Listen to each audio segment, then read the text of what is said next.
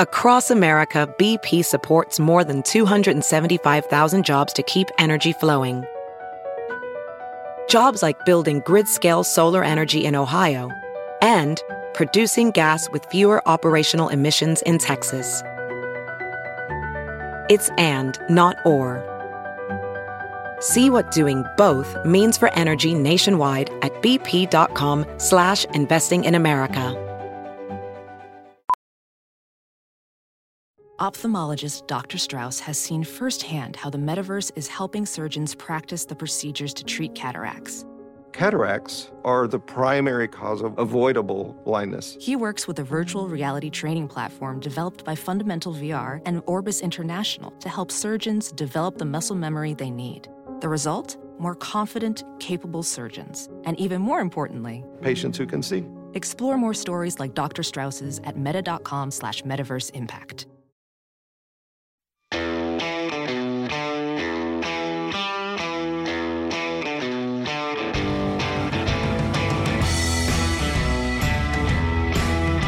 Welcome to Right on Hollywood with Christian Toto, part of the Just the News podcast network. Sick of media bias infecting film reviews? Furious that too many stars insult your views? Right on Hollywood has your back. Christian is an award-winning journalist, movie critic, and founder of HollywoodInToto.com, the right take on entertainment. Now here's your host, Christian Toto. Welcome to Right on Hollywood, a proud member of the Just the News podcast network. This week's show is brought to you by Avatar 2. I'm James Cameron, and I made you wait 12 years for this lousy sequel. You know, a Twitter chum recently asked me if it wasn't old news to pick on Saturday Night Live. I said no, it wasn't, and here's why. I think so many people, including me, grew up watching SNL. It's part of the pop culture fabric, and it's given us so many great memories, big laughs over the years. That making copies guy. Remember Debbie Downer? Wah, wah. This one's a particular favorite of mine. Colon Blow cereal. What about It's Pat? Oh, wait, you can't make that character today. But still, we laughed at the time. And of course, too many comedy superstars came out of that show to count. Eddie Murphy, Chevy Chase, Bill Murray, you know the drill. Well, the show today doesn't resemble the one we grew up watching. You know, listen, times change, but it's now more like propaganda, like Stephen Colbert's late night show. It's live, sure, and a lot of many more costume changes than your typical late-night program, but other than that, they're kind of identical. So when we had that Supreme Court leak and it suggested that Roe v. Wade may be overturned in the near future, you knew exactly what SNL would do. And they didn't disappoint by disappointing anyone expecting something funny or insightful. Now, here's just part of the sketch in question. This was the cold open, the first sketch of the night. Because I like Right on Hollywood listeners, and I don't want to subject you to any more of this than I had to suffer. And trust me, this is suffering. What if we get a donkey drunk and we dress it up in her husband's clothes? Then the next morning she's like, did I just have sex with a donkey? And the whole town's waiting outside like, you burnt. Maybe. But what if the donkey gets her pregnant and then we'd legally have to protect the fetus? And if the half-donkey Childy is a man, it could become king. The prophecy! But let's be careful. The worst thing that could happen is someone leaks this conversation to the town crier. Knock, knock. Just kidding, we don't have doors. Anywho, I was outside watching the sheriff throw left-handed children into the river, and I couldn't help but overhear you talking about a new law. Woman hear ideas and it make her think, why I no have those? Yeah, something like that. So I have a couple questions. Careful, Margaret. Don't make us make another hole in your skull so your brain can breathe. Right. I was just wondering, since I'm almost at the childbearing age of 12, shouldn't women have the right to choose, since having a baby means like a 50% chance of dying? Yes, but that's why we're also offering maternity leave. When you're done with 20 years of continuous maternity, you can leave. Shouldn't we at least make exceptions? Typically, comedy demands surprise and misdirection, two key factors. And good luck finding either of those in this sketch. I think one of the things that amazed me about it was how many progressive tropes they jammed into a 6-minute sketch. Women as victims, states' rights are wrong, conservatives are from the 13th century, etc., etc. It's a marvel of efficiency. It's not funny, but it is efficient. But I don't think funny is the point these days. Naturally, major news outlets picked up on this sketch and amplified it because that's what they do. It shows you their bias. Had SNL mocked the pro-choice movement and kind of torched those protesting outside the homes of Supreme Court justices, you wouldn't see those stories, splashed across your different websites and platforms. You might get a few fact checks, though, right? But SNL keeps marching on. The show goes on and on. There's no stopping it. The ratings aren't huge, but they're good enough to keep the lights on for sure. The live audience this week, I don't know what they're feeding them or giving them, but they clap like seals for every talking point they get delivered. Ex-fans like me remember what the show used to be. Funny, unpredictable, irreverent, bold, and best of all, bipartisan. Or the exact opposite of what SNL is today. Live from New York, it's... who cares, really? You're listening to my dad's podcast. He cried like a baby watching Snoopy come home. This week's Toto's take is Wolf. Jack Nicholson stars in this more adult-minded take on the werewolf genre. No, it's not mature in that way. It's just more sophisticated, more for the sophisticated mind, if you will. Now, Jack plays a literary agent who's being forced out of his company by a younger, hungrier colleague. That's James Spader in full jerk mode, and when it comes to being a jerk on screen, nobody does it better, and that's a compliment. Now, Jack's character has a secret, though. Maybe even you call it a secret weapon. A wolf bit him recently, and suddenly his milquetoast ways are fading, and his hairline is unreceding. That's just part of the changes going on with him. It's a pretty smart take on the werewolf story, and that's before let's face it, she's too young for him, Michelle Pfeiffer enters the screen as the love interest. Now, this is director Mike Nichols, and he's trying horror. I think this might have been his first time. Good for him. I love when big-time directors do dabble in horror, but I don't think it was a perfect fit here. The wolf scenes are a little bit silly sometimes. There's lots of slow motion, and I think the FX, even though this is the mid-90s, weren't that good. I actually think they should have underplayed the genre elements and really kind of went with the story, sort of the emotional werewolf within and not the physical werewolf. That might have been a smarter play, but overall, the story still works. You also get Jack showing his fangs, and there's nothing better than that. I'm a big Witches of Eastwick fan. It's one of the most underrated films, I think, of the last 30, 40 years. And this has a little element of that in as well. And just so you know, when you're watching this film, Michelle Pfeiffer turned down the role repeatedly until they beefed up the screenplay to make her more than just the girl. And I think it works, and I agree with what she did because she's too good to play the girl. And those girl roles are kind of, they're inconsequential. I think screenwriters should do better in general. Now, Wolf wasn't a huge hit in theaters. I think it made about $65 million domestically. It's not Jack Nicholson's best performance by any stretch of the imagination, but you know what? It's interesting, it's a cultural artifact, and it's definitely worth a fresh look. And Hulu is streaming it right now to help make that happen. This week's guest needs no introduction, but I think that'd be rude, right? Dave Rubin is one of the most important and impactful voices in the culture wars right now. He's a recovering liberal, maybe call him a classical liberal, as he often does, kind of categorize himself, and he sees what's happening in the world around us, and he wants us to start fighting back. Not violently, culturally speaking, of course. His new book is Don't Burn This Country, and it couldn't be more timely or helpful. It's Dave telling us what every American can do to battle the woke forces eager to reinvent this country. Well, not on Dave's watch. The book brings his wit and insight into the issues of the day, and what I liked about it the best is that he injects some really interesting historical perspectives into what he's sharing to make it both meaty and meaningful. This is not just a flippant book. This is good stuff. And of course, we know that Dave is also the host of The Rubin Report, one of the best podcasts around. I know it's a video, it's a podcast. I listen to the podcast version just the way it works for me, but both are obviously effective. And that show really gives voice to the people who have the wisdom to arm us in these culture wars. Again, not speaking physically. This is this is a different kind of battle, but it is important. It's definitely one of my go-to podcasts. And I have to say, selfishly, what a treat it is to have Dave Rubin on Right on Hollywood. I hope you enjoyed this conversation as much as I did. Dave, welcome to the show. I love the book's title, even if it's a little bit too on the nose, given the tenor of the times. But reading it, to me, it felt almost like an owner's manual for modern living, that you really, it isn't just advice, it isn't just humor, it really is sort of how do you behave in this world today. Is that a fair assessment?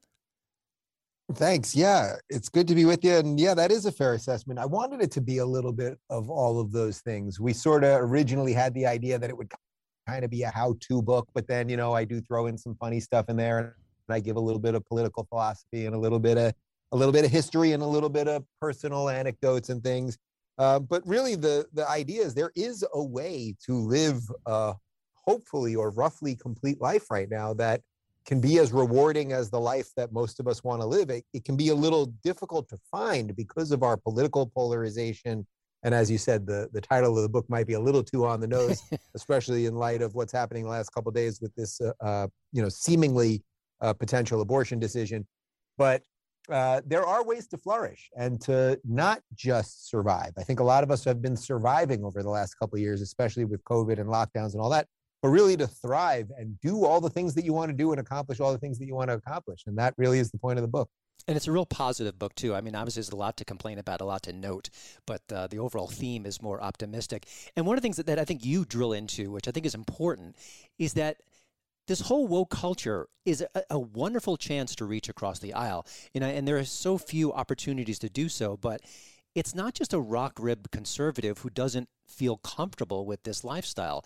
It is people on the left, there's people in center sort of minded folk who do as well. Can you maybe expand on that a little bit and share how we can maybe use that to, have more people get along together? Sure. Well, look, in a lot of ways, I'm sort of a very unlikely conservative, and I don't like to get too caught up in the labels. And, my fair. First book, Don't Burn This Book, was a defense of classical liberalism. And, if this was still 1965 America, I'd probably still be considered a liberal in that sense, at least mostly a liberal in a sort of JFK sense. But things change over time, and words and their meanings, unfortunately, do change over time, too. And also, depending on what country you're in, a liberal in the UK is different than a liberal in America. And, conservative at the moment, I would say, is sort of the broad swath of people from old school liberals to libertarians to more traditional, maybe religious conservatives and ex-lefties, the whole broad set of people who, at least at the moment, are sort of anti-woke. And that really is the opportunity of the book. And I think that's actually the opportunity of America. If you believe in the individual, if you believe in laissez-faire capitalism and limited government, and you believe in human ingenuity and the idea that you yourself know, or at least have the best chance to figure out the best way to live the best life that you can, then it's all of us against the woke at the moment. And by the woke, I mean the set of people who have decided that collectivism based on economics, but more dangerously based on identity, whether it's racial identity or sexual identity or gender identity, are the things that fully define you. And that in many ways is the most anti-human political movement that certainly has existed probably in our lifetimes. And that's what we're up against right now. So it's not to say that, we all, let's say, that are fighting the woke all agree on a lot of things. I mean, we don't. There's plenty of things that we can argue about, whether it's quite literally what's happening right now in terms of abortion, or whether it's taxes, or whether it's states' rights, or how to regulate big tech or not regulate big tech. We can argue about all those things, but those are sort of ancillary to, we've got to save America first. We have to conserve the thing that we've had for 250 years that until about 3 years ago, we thought we were just going to have by default. We thought that the door had closed and we were kind of good to go, and then we can argue about the marginal issues.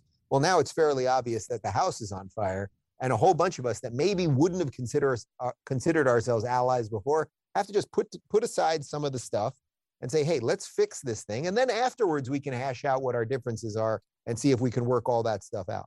Yeah, it's a great point. I think that people generally on the right, and I'm using that kind of loosely, have rallied around folks like Ricky Gervais. And he is a pretty progressive fellow. I think he would probably disagree with everything that I would do about voting issues or certain specific topics. But he is such an unabashed defender of free speech that if you go to a Breitbart or a Daily Wire or venues like that, they'll be trumpeting him. They'll be praising him. And it's because the bigger issue is at play. And I think that's important. You couldn't have scored any more points with me by using an alien reference in your book and mentioning how our robot friend Ash in the first Alien, how he admired the creature. He admired its strength, its power, how unrelenting it is. And you kind of mentioned that in a way you admire that in the woke mindset, how powerful it is. But how did it get that power if it just represents such a few number of people? Because, again, if you look at polling, if you look at who really believes this, it's a fraction. And yet they seem to control the culture, the narrative in such powerful ways. Yeah, it's a good question because it's been very hard to quantify how many of these people really exist, how they seemingly got so much power in media and throughout our institutions, and how they've been able to destroy so much. And that's why I tell the story of Ash, because, Ash at the beginning of the original 1977 Alien, you don't know that he's a robot. He's just he's the medical officer on the ship. You later find out that he's a robot, but he has this very powerful scene with Sigourney Weaver where they're basically, the alien's been running around the ship killing everybody. And he's talking about how he admires it because it's sort of the perfect organism. It does what it wants to do, and it's remorseless about it. And it's accomplishing all of these things. And he may not like what it's accomplishing, and she certainly doesn't like what it's accomplishing, but it's going out and doing it. And there's, in his estimation, there's something to be admired about that. So while I do not admire any of the things that the woke have accomplished and the destruction that they have wrought across society, you have to give the devil his due. You have to say, man, these people really have done something. And regardless of whether their numbers are tiny or whether they're marginal or whether it's half of us or 75% of all of us, they've done a lot. They've done a lot. It's been a lot of bad, but they have done it. And I think until you acknowledge that, you really can't fight it properly. So I think there's a lot of ways that they've been able to do so much destruction. I think the most perverse thing that they've done is they got in using liberalism against itself. The progressive movement, they got in by just screaming liberal slogans, but louder, and calling everybody who was against them a bigot and a racist and a transphobe and everything else. And I think the liberals at first sort of thought, oh, these are the effective liberals, like these are the exciting ones, and they have righteous indignation, and they're sort of like a sexier version of a liberal.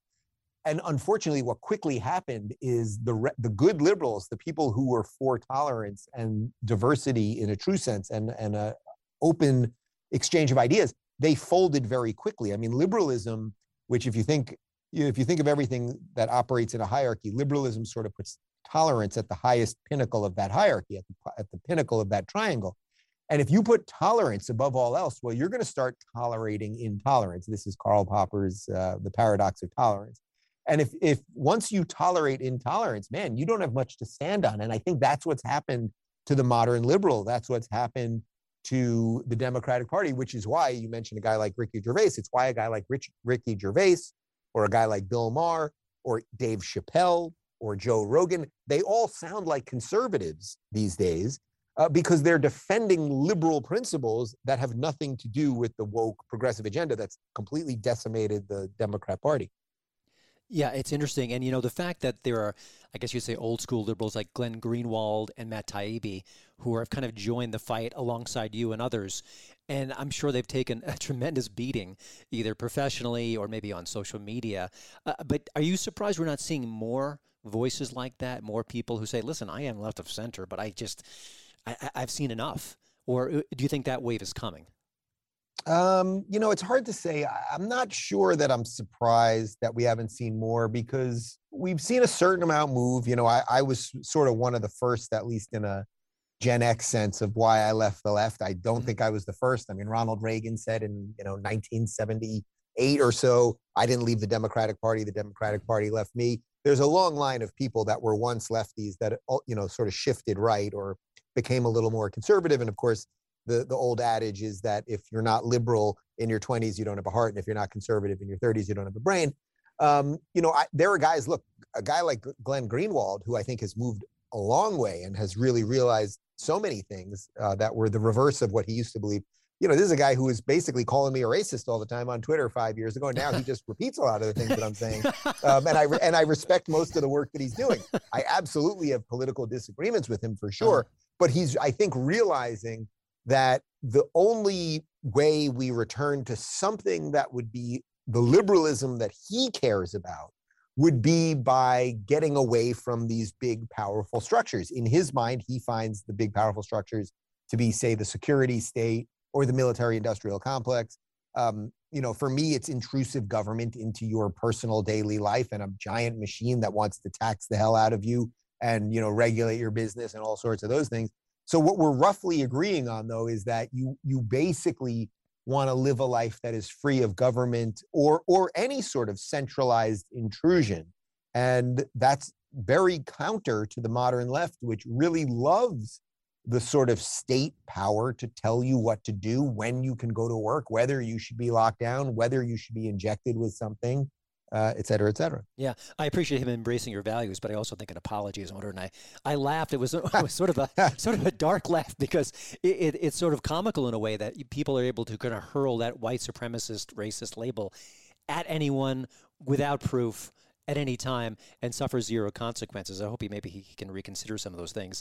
I don't know that he definitely has called me a racist. I don't know about a white supremacist, but the apology thing, it's interesting because you kind of want them to come one day when you're sort of ahead of somebody in a certain evolution, and then they're calling you all these names, and then next thing you know, it's 2 years later and they've sort of adopted all your positions. It's nice to sit there, at the mailbox going, man, is the card in the mailbox today, and does it come with chocolate?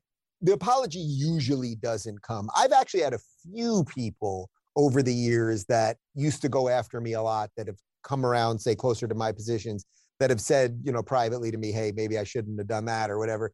And that's always, it's always nice to hear, but it's not really expected. And that's just sort of the nature maybe of our political game or social media or something. Yeah, that is interesting though. But also the private apology is far more effective than the public mea culpa, which is often kind of part of the apology tour. You Sure. mentioned comedians before, Joe Rogan, Ricky Gervais. I'm more surprised and even astounded by other comedians, Jon Stewart, Marc Maron, Stephen Colbert, who have either denied cancel culture exists, embraced it, or just say, hey, no big deal. We need to be accountable for our jokes now. You're a comedian. You've been working at this for a while. I can't get into their mind and know what they're thinking. Why do you think they're expressing thoughts like that? I mean, they can express any thought, but you think that a comedian, of all people, would be just outraged by the woke culture and what it's doing to their profession, but they don't seem to be that way. No, it's pretty depressing, man. I mean, I can tell you after doing the first leg of my tour for this book, where I'm mostly in comedy clubs and we've sold out all these shows and I'm doing a lot of politically incorrect stuff and I'm messing with the crowd and I have no sacred cows and we're having a blast there and the shows have been awesome. People want comedy again. They want to laugh again. They want to be politically incorrect. They want to make fun of the wokesters and all of this nonsense. The one that's most disappointing, I would say, is Jon Stewart, because Jon Stewart, he held for 20 years in America. He sort of had the banner of liberalism, and he was the guy that, remember, they would always say when The Daily Show was hot, more young Americans get their news from The Daily Show than anywhere else. I don't know that was ever actually true, but it was just something that was said all the time. And then Jon Stewart made a very strange pivot. He sort of dipped out for the 4 years that Trump was president, and then he let Trevor Noah take over the show, and The Daily Show is now sort of utterly irrelevant. Nobody talks about it anymore. Nobody shares clips of it anymore. But then he came back a few months ago with this Apple TV show, and I have no doubt they pay him at least $10 million a year. And he went all in on wokeism, and he started lecturing white people and doing segments, Dear White People, and the rest of it. And it's like, man, you don't believe this. But what the problem is, and this is what happens with so many of the leftists, once you dance with this identity politics thing, Jon Stewart knows that he's at this point, a middle-aged, super rich, I'm sure he's worth over $100 million, white guy. And he has danced with these ideas. He has run around calling all the Republicans racists and bigots and homophobes and everything else. So he has now set up a situation where his own audience, by the bad ideas that he spread, that I don't know that he fully believed all of them, and maybe it was just easy jokes or whatever, but he's basically in a hostage situation with his own audience. So I was pretty freaking thrilled to see that the show basically, I don't know if it was canceled already or he quit or they're just saying that nobody's watching or whatever it might be. But his day is done. That's okay. John, go. I think he has a farm somewhere in New York. It's like, go live on the farm, do your thing. That's fine. You were relevant for a while. I'm relevant for a while. It is what it is. But his turn at this whole thing is over. I don't know what's in his heart, but it's very disappointing to see what the results of that are. Bill Maher is a sort of similar example of that. I think Bill is at least a little more sensible and has been trying to say the right things at the right time. But until he's willing to vote the right way or stop calling all the Republicans racist, then he's not quite there either. Yeah, he's partway through that journey. And I think Jon Stewart's ratings have been terrible. That's where we are right now. But I don't think that means it would be canceled. I would be shocked if it was. I think Apple TV will probably give him a little more time. One of the things you mentioned in your book, which was so prescient, because Netflix has been stumbling pretty badly of late, and you kind of lean into that in the book and the problems it's having.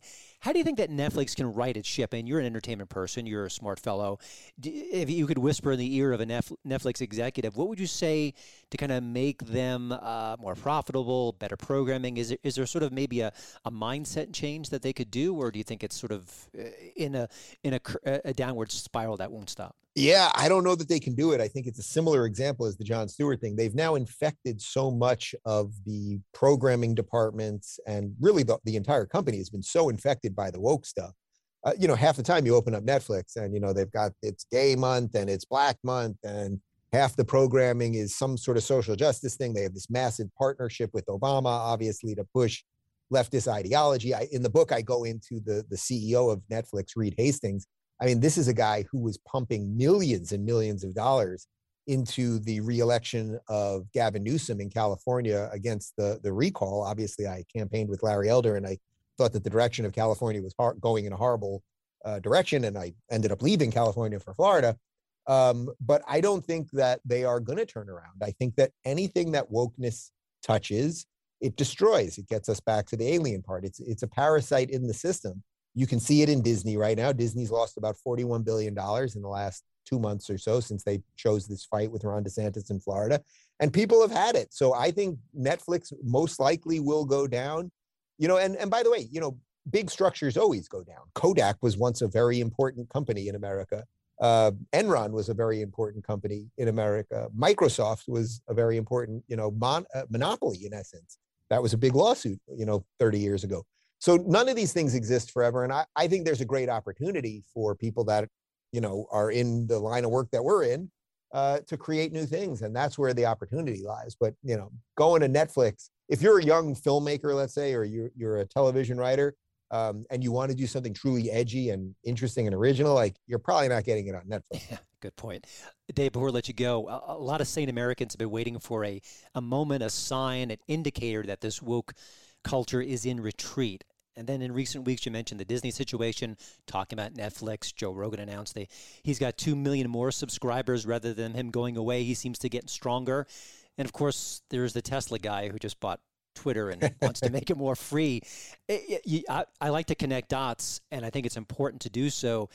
Are these isolated cases, or are you hopeful that there's something more here? No, Christian, I think these things are connected. I said a couple of weeks ago, I think we're entering the post-woke world. I think this situation with the Supreme Court and the abortion leak on this decision complicates things a lot because it's really going to get our eye off the ball. But I think you're totally right. We've had some major wins here. The DeSantis stuff in Florida is a major win. Elon Musk and Twitter is a major win. This 35-year-old Trump-appointed female judge, Mizelle in Tampa, who reversed the mask mandate, is a major win. Things have been shifting. And as I said, now we have this X factor because of everything's going to shift and focus on abortion, which is a real shame in many ways because there's so many positive markers right now.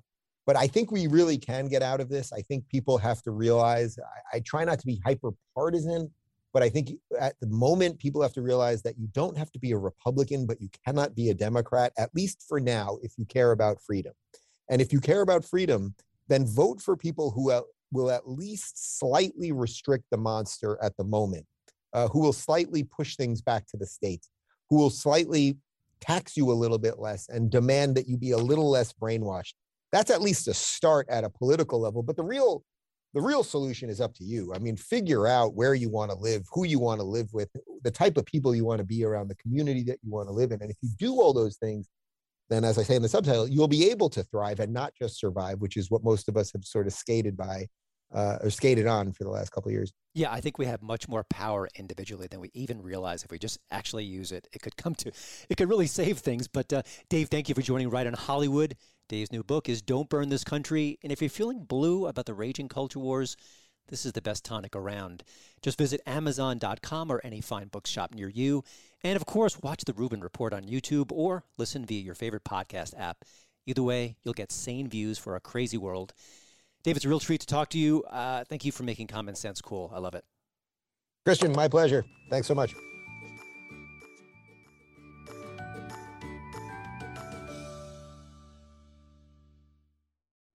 Thank you for listening to Right on Hollywood, part of the Just the News podcasting family. Please like, share, subscribe, and do all the things on the platforms across the board to keep this show growing. We're not against skywriting or even pushing some high school gossip, too, to spread the word. No shame here. Hope everyone has a great week. Be kind to one another. Let's do it all again next time. Thanks for listening to the Right on Hollywood podcast, part of the Just the News Network. We'd love to hear from you about the show. You can email Christian@HollywoodInToto.com. And please don't forget to rate and review us at Apple Podcasts. 5-star reviews make our day. But just speak from the heart. Free speech matters more than ever.